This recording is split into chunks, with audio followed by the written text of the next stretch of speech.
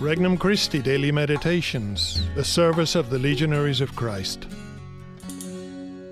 An RC Meditation for October 10th, 2021. The 20th Sunday in Ordinary Time. Hitting the Spiritual Wall. From the Gospel of Mark, chapter 10.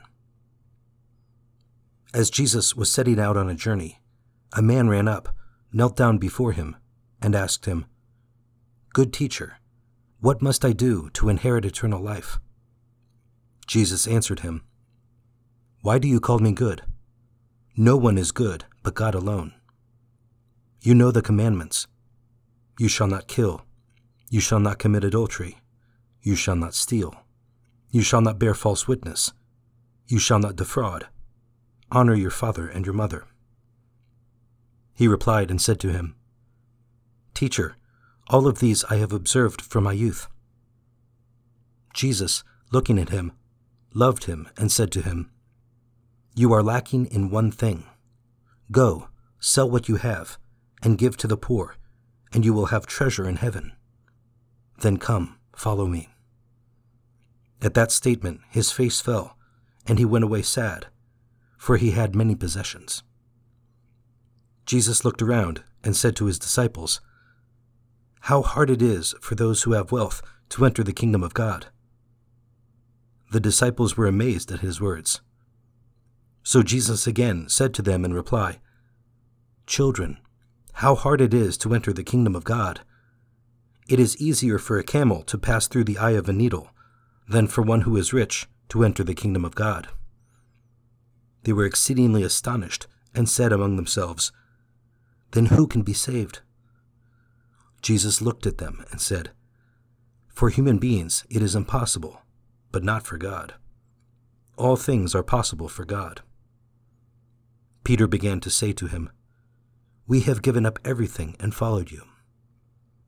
Jesus said, "Amen, I say to you, there is no one who has given up house, or brothers, or sisters, or mother, or father, or children, or lands for my sake, and for the sake of the gospel, who will not receive 100 times more now in this present age, houses, and brothers, and sisters, and mothers, and children, and lands, with persecutions, and eternal life in the age to come."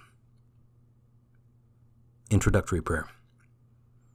I come to you, Jesus, my friend and my teacher, so that by listening to you I will discover you more, learn from you more, and fully accept the demanding conditions of following you.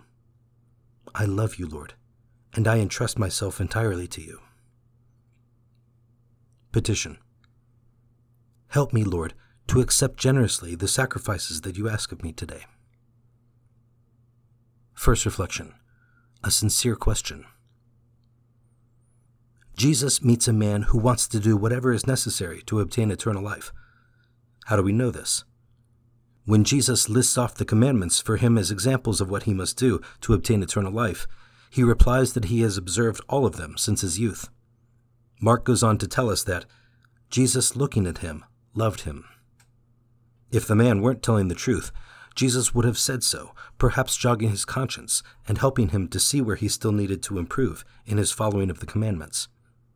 Jesus does this with us every day if we are sincere and ask ourselves daily if we are truly doing God's will.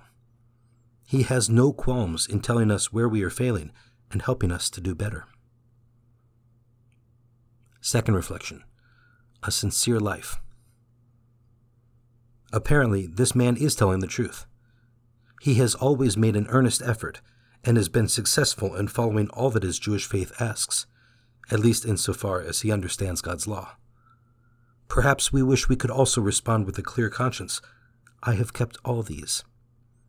Yet, as human beings, we are weak. We can fall at any time.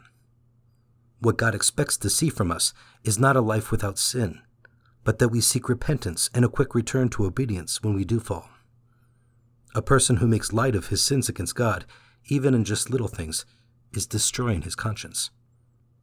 In contrast, by taking responsibility for our sins, repenting, and quickly getting up from our falls, we show our commitment to respect the moral demand of God's commandments, and we prepare the ground to receive the grace of moral perfection that we cannot achieve by ourselves.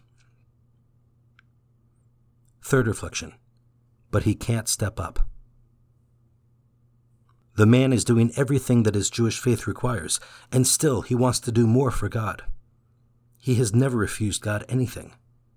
Jesus sees he is ready for the next step. He calls him to be an apostle. He calls him to give up everything else in his life and follow him. You would think that since he has never denied God anything, he would be able to say yes to this. But he cannot. It is too much. Although he doesn't realize it, there are things he possesses that he loves more than God.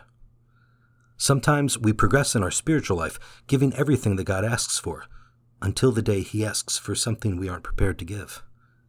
Our spiritual life stalls, sometimes for years, until we are willing to give what Jesus asks for. Christ calls all people to perfection, to place God above all things.